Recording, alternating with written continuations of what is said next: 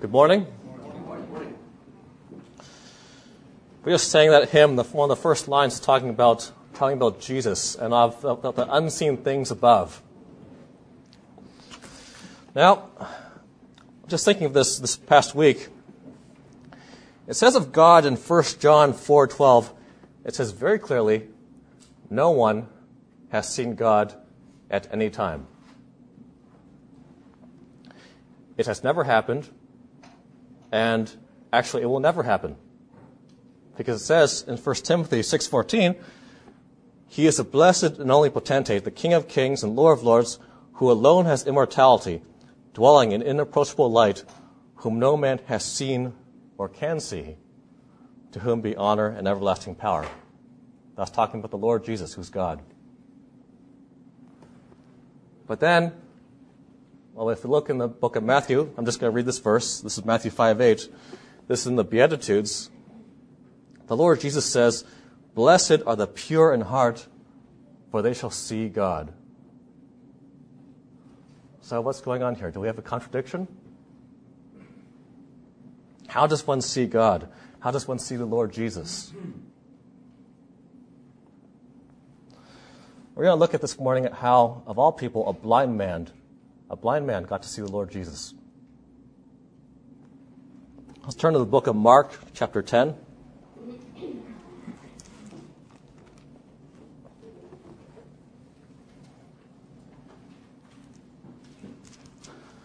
This is just a short passage. We're going to look at Mark chapter 10, verses 46 through 52.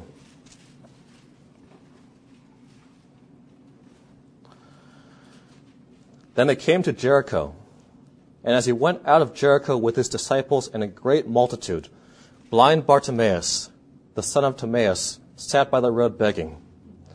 And when he heard that it was Jesus of Nazareth, he began to cry out and say, Jesus, son of David, have mercy on me. Then many warned him to be quiet, but he cried out all the more, Son of David, have mercy on me. So Jesus stood still and commanded him to be called. Then they called the blind man, saying to him, Be of good cheer, rise, he is calling you. And throwing aside his garment, he rose and came to Jesus. And Jesus answered and said to him, What do you want me to do for you? The blind man said to him, Rabboni, that I may receive my sight. Then Jesus said to him, Go your way, your faith has made you well. And immediately he received his sight and followed Jesus on the road.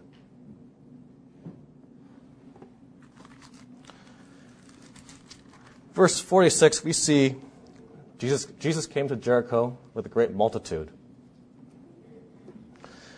Now, Jesus might have done all kinds of incredible things in that city. He might have delivered, an earth-shattering message. He might have healed a number of people. He may have spoken to a number of individuals, had some life-changing conversations with them. But the strange thing is, actually nothing of that trip is really recorded. We see he comes to Jericho, then in the next sentence, he's leaving. We don't really know what he did there. And oftentimes we think of the trip to the big city as that's a big occasion. That's where things are happening. Jesus has come to Jericho. But out of all things of that trip, it's the departure from that trip that the Lord preserves in the Scripture. And it's something that many people would just consider very incidental. Just as you're leaving, you meet someone on the road.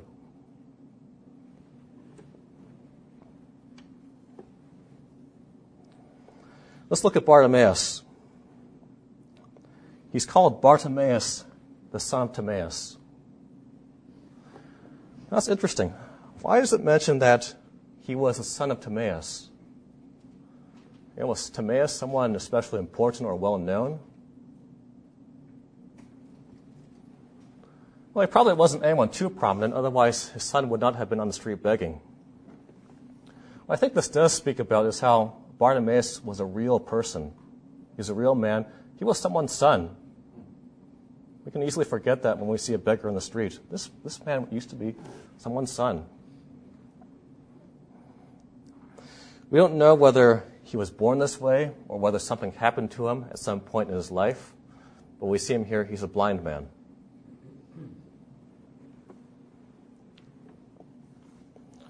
Now, blind people had it a lot harder back then. In this day and age, there's actually a lot of resources out there for blind people. Blind people can have seeing eye dogs. They have traffic lights nowadays that make noise when it's safe or not safe to cross the street. They have a written language, Braille, where you can feel what you're reading. So a blind person can read nowadays. But Bartimaeus, he didn't have any of those things. And he had nothing on him. He had no one with him. He was alone, no one caring for him. He was a beggar, relying on the occasional bit of charity that someone would give him.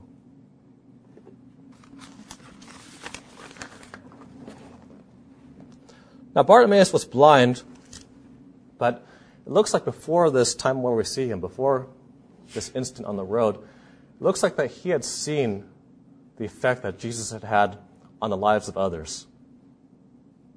Actually, I just said something funny. I said seen. Maybe I should better say perceived difference that Jesus had made in the lives of others. Perhaps when Bartimaeus first heard the name of Jesus, he may have been a little skeptical. I mean, he was hearing about a man who could miraculously heal people. Could that really be true?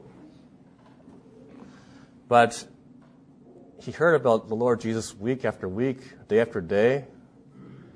And as he heard more and more, he wanted to hear more. What was this message this man was preaching?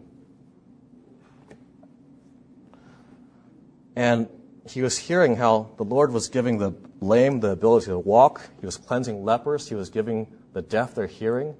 The gospel was preached to the poor. And the blind were receiving their sight.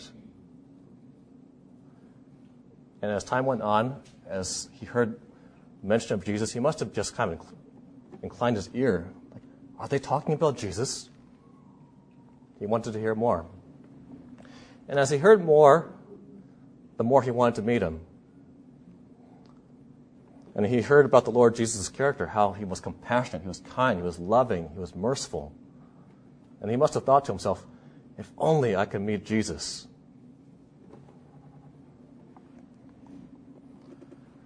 But there's a problem. He's a blind man. Bartimaeus had no way of finding or getting to the Lord Jesus.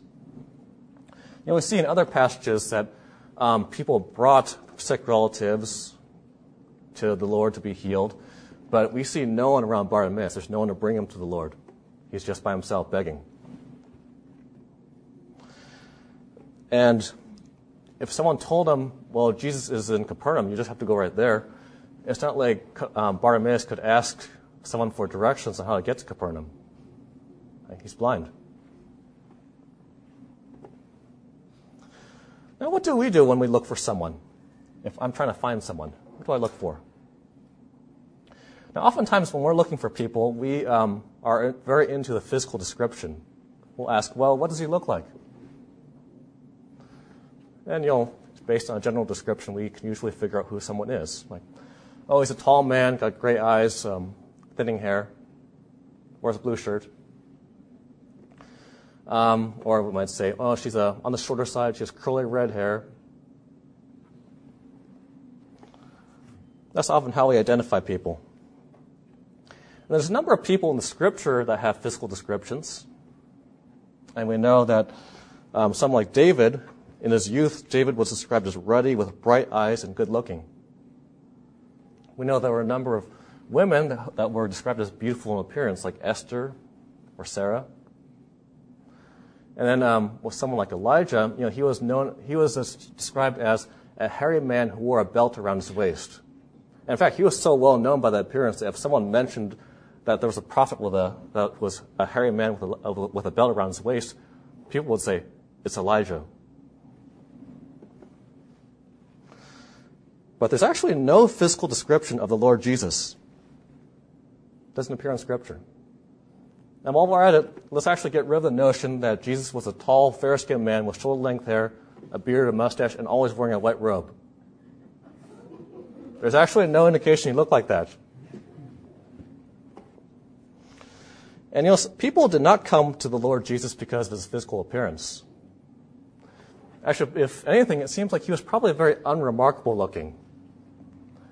Actually, we see John the Baptist had to point out to Andrew who he was. It wasn't obvious. And of course, if given a physical description, this would have done like someone like poor Bartimaeus, it would have done him no good.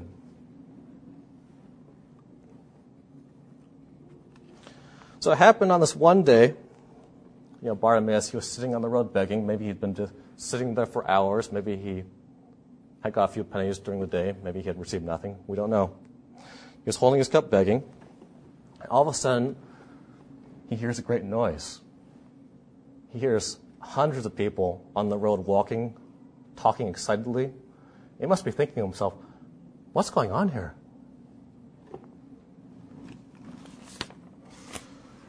And then he heard that name that he had been waiting for, that he had been hearing about for so many months. He heard the name Jesus. Jesus was here. He was on the very road that he was begging on. And so Bartimaeus cries out, Jesus, Son of David, have mercy on me. And you could bet Bartimaeus was shouting that at the top of his lungs. Now it says then, in verse 48, then many warned him to be quiet. Now, why are these people doing that? I mean, everyone knows that Jesus can give a blind man his sight, so why are they telling him this? Why are they discouraging him? Of course, everyone knew this by this time. Problem is, these people who are discouraging Bartimaeus, they don't really see the Lord they don't really know what he's like. They're thinking, well, Jesus is an important person. He's on his way to Jerusalem. He's got important business. He's got more important things to do than to stop for you.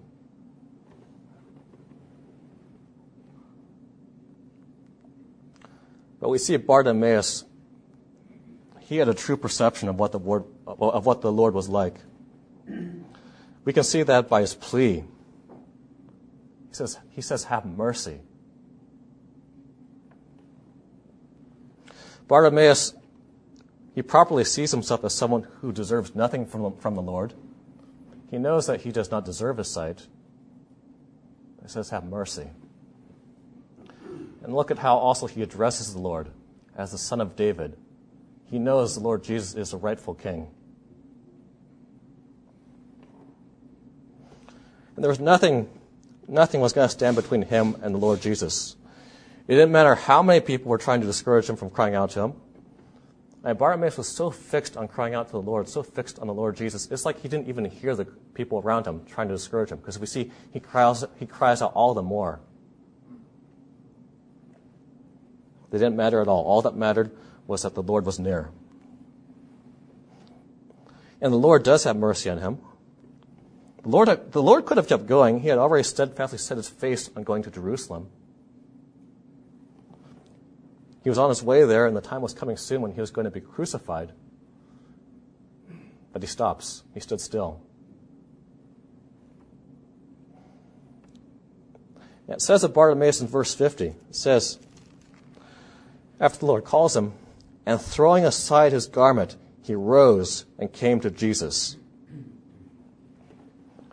Now, the scripture doesn't waste any words on meaningless detail.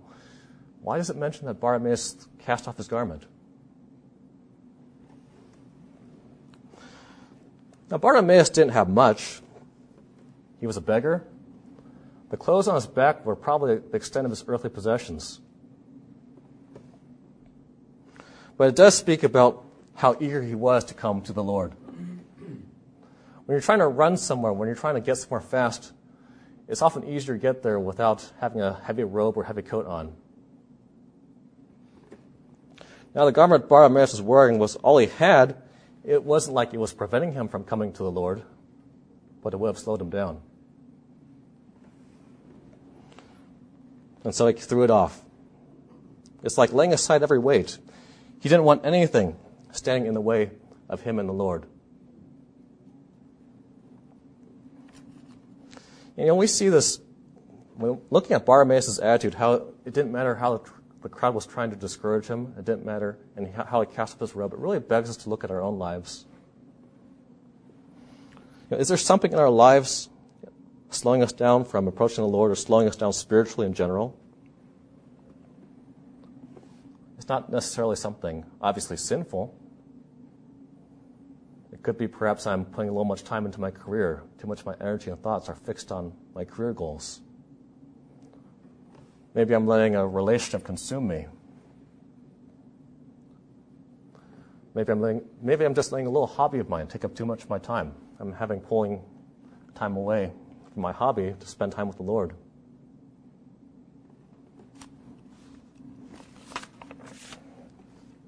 And just think back to that first time you met the Lord, how everything else seemed so worthless, how you would have given up everything and anything for Him. And it didn't matter how people might be trying to discourage you from living life for the Lord. You just wanted to be in the Lord's will. Are things still like that between you and the Lord?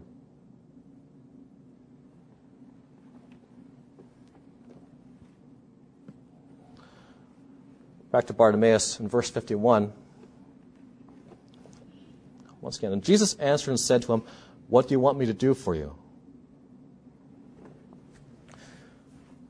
Now, of course, Jesus knew what Bartimaeus wanted, so why ask him? It's because the Lord wanted Bartimaeus to glorify Him with this request, show that Bartimaeus really believed that the Lord had the power to heal him. And Bartimaeus calls the Lord something that he wasn't called very often. In fact, I think only Mary Magdalene is mentioned as calling him this. He calls the Lord Jesus Rabboni, my great one, or my great master. It's really an act of worship calling him this. Then Jesus said to him, "Go your way, your faith has made you well." And immediately he received his sight and followed Jesus on the road.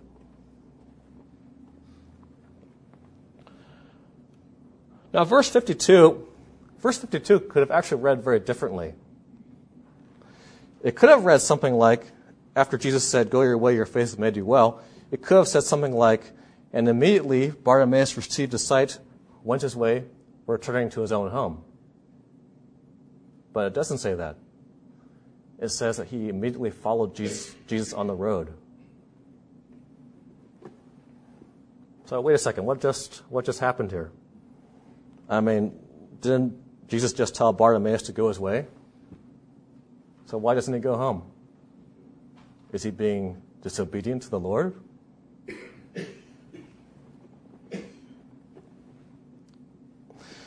Bartimaeus' response, it has to do with how he saw the Lord Jesus. If you really see Jesus for who He is, He has to be Lord over your life. Now, how we perceive someone affects so much how we act toward them. We can view God in many different ways. Maybe you're dissatisfied with your current circumstances in life. You might be viewing God as someone who is holding back good things from you. Or maybe you're going through some tough times. It might be tempting to see the Lord as someone who's aloof and uncaring. But that's not a right view of God. What's happening is when that happens, it's like you're letting your current circumstances obstruct a real, true view of the Lord. Let's think back again. Think back to that time when you were first saved.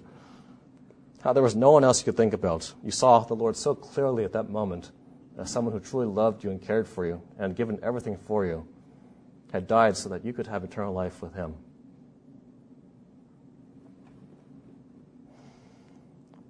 You saw Him as rightly as being so gracious, so loving.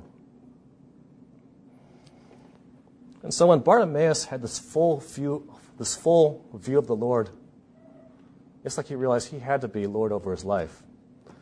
I think he had something similar in his heart, something like that writer of that hymn, "When I Survey the Wondrous Cross." Love so amazing, so divine, demands my heart, my life, my all.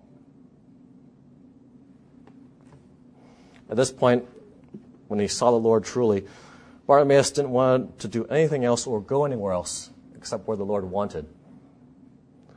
So Bartimaeus did go his way, Only Jesus' way had become Bartimaeus' way.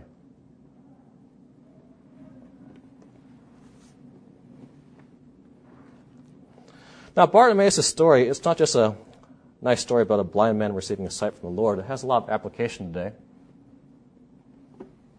There's actually a lot of people in Bartimaeus' original condition.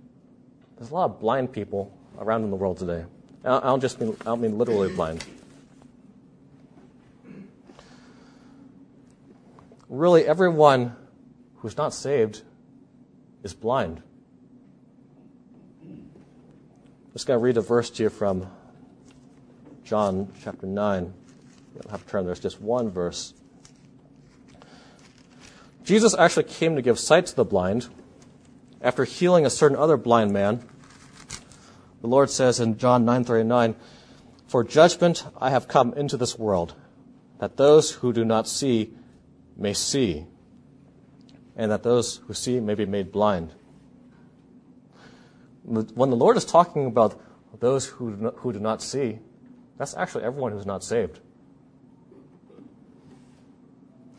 When you were unsaved, you had no idea of the spiritual world. You had no idea of which way to go to get to heaven. You had no idea who to go to. You had no idea you were a sinner. You had no idea how much your sin hurt God. You were ignorant about the Lord Jesus Christ, about so many things going on around you. You had no idea. And we don't think of it this way, but every day people are stumbling around into extremely dangerous situations as if they were blind. I work in the hospital. I've seen a lot of patients. They've been very close to death. They've come that close from passing into eternity without the Lord Jesus, and they have no idea. It's almost like you see a blind man who's stumbling along, and he's walking along the very edge of a cliff, and he has no idea that if he just stepped a few feet off, he would fall to his death. Now, to a person who doesn't believe in the Lord Jesus might seem very foolish. I mean, you're thinking to yourself, if you're not saved, well, I've never seen him. I've never seen any evidence of him. He must not exist.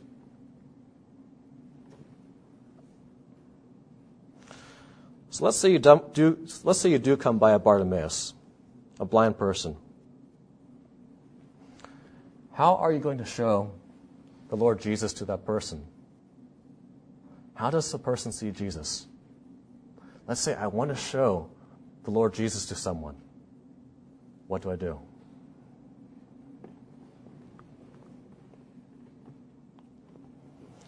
Some people like to put on a Christian exterior, bumper stickers, jewelry, a T-shirt or a hat with a catchy phrase pointing to the Lord. And by the way, I'm not knocking those methods, and they certainly have their merit. I mean, they're definitely ways that can get someone thinking, can catch someone's attention. They're not the way that people see the Lord most of the time. They have a limited effectiveness. And keep in mind, too, if you're going to use something like that, you better be walking with a good testimony. Otherwise, if you are wearing a T-shirt or a sticker like that, and someone sees you not walking with the Lord, a person might just point you off as another hypocrite. You would push them further away from the Lord.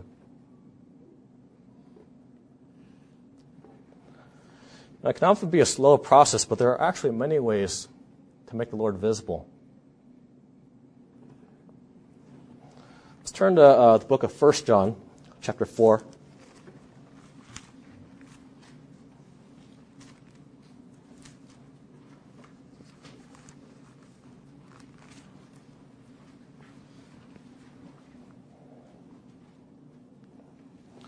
We're just going to read a few verses 7 through 12. This is one of the ways the Lord Jesus is made very visible. Beloved, let us love one another, for love is of God, and everyone who loves is born of God and knows God. He who does not love does not know God, for God is love. In this, the love of God was manifested toward us, that God has sent his only begotten Son into the world, that we might live through him. And this is love, not that we loved God, but that he loved us and sent his Son to be the propitiation for our sins. Beloved, if God so loved us, we also ought to love one another. No one has seen God at any time. If we love one another, God abides in us, and his love has been perfected in us. Now, all these verses are talking about believers loving one another. And here we come back to that part of the verse I mentioned at the start of the message. No one has seen God at any time. Now, is this verse out of place in this group of verses talking about loving one another? I saw Beth shaking her head. No, not at all. We can't behold the Lord in all his glory, but it's through loving one another, loving the brethren, the Lord is made very visible. This may be one of the very first glimpses a person has of the Lord. I remember Bob Chafee actually shared his testimony a few weeks ago at a New Year's Eve gathering.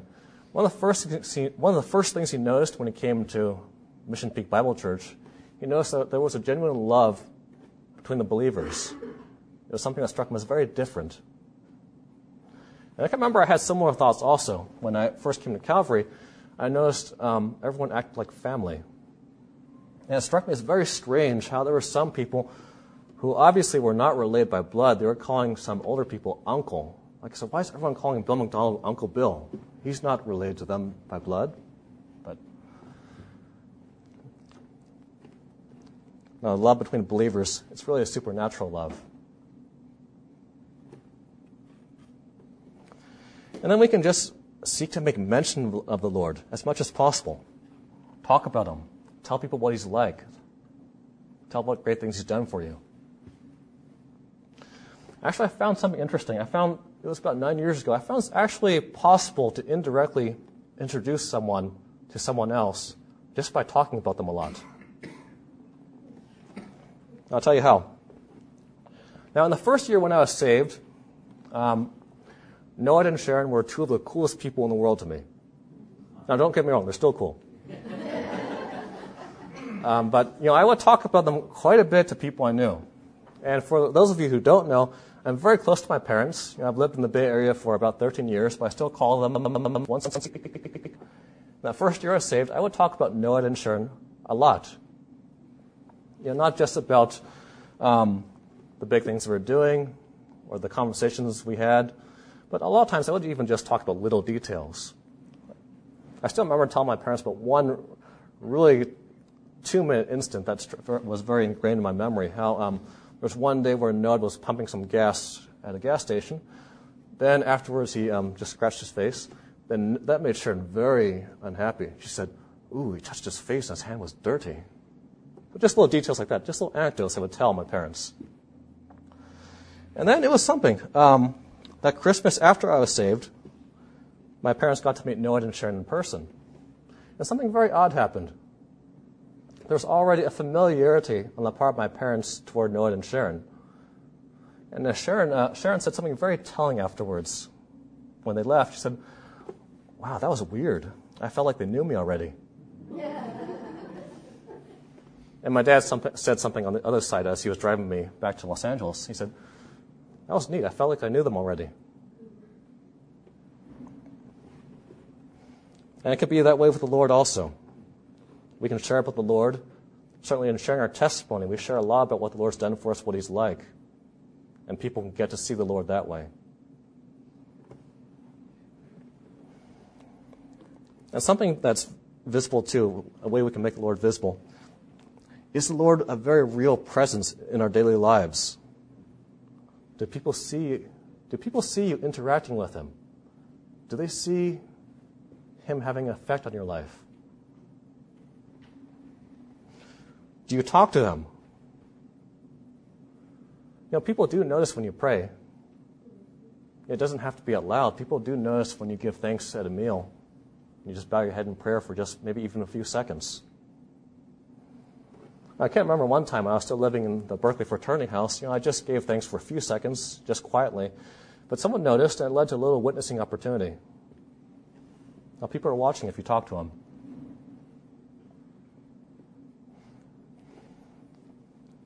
And there's one case where you really have the opportunity to make the Lord visible. It's when you're going through hard times. It's easy to say you trust the Lord when things are going well, but let's say when things are not going well. Let's say you've lost your job. Let's say you've lost your health. Maybe you've been stricken with some illness and you're lying helpless on a hospital bed. People can tell when someone is leaning on the Lord because it'll seem like that there's something supporting that person and they can't tell what is at first. It's like you're seeing a table that has one leg cut off, and by all the laws of physics, that table should not be staying upright, and yet it is. And that's the way it can be with a believer who's really leaning on the Lord during hard times. That believer is going to look like he's supported by someone.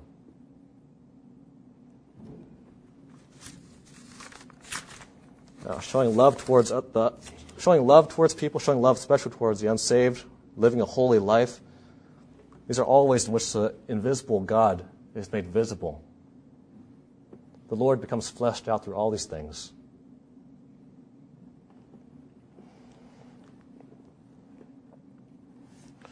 People still need to see the Lord Jesus just like Bartimaeus did, because when people do see him, this is what happens. When you see him truly, you really see him for who he is, you're going to realize your own insufficiency, your own need for him, your own need for his mercy, your need for salvation.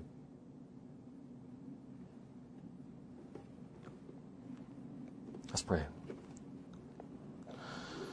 Lord, thank you so much that you made yourself visible to us, and Lord, we do pray that you would strengthen us, that we would make you visible in our lives, that you would be very apparent in our lives to all around us.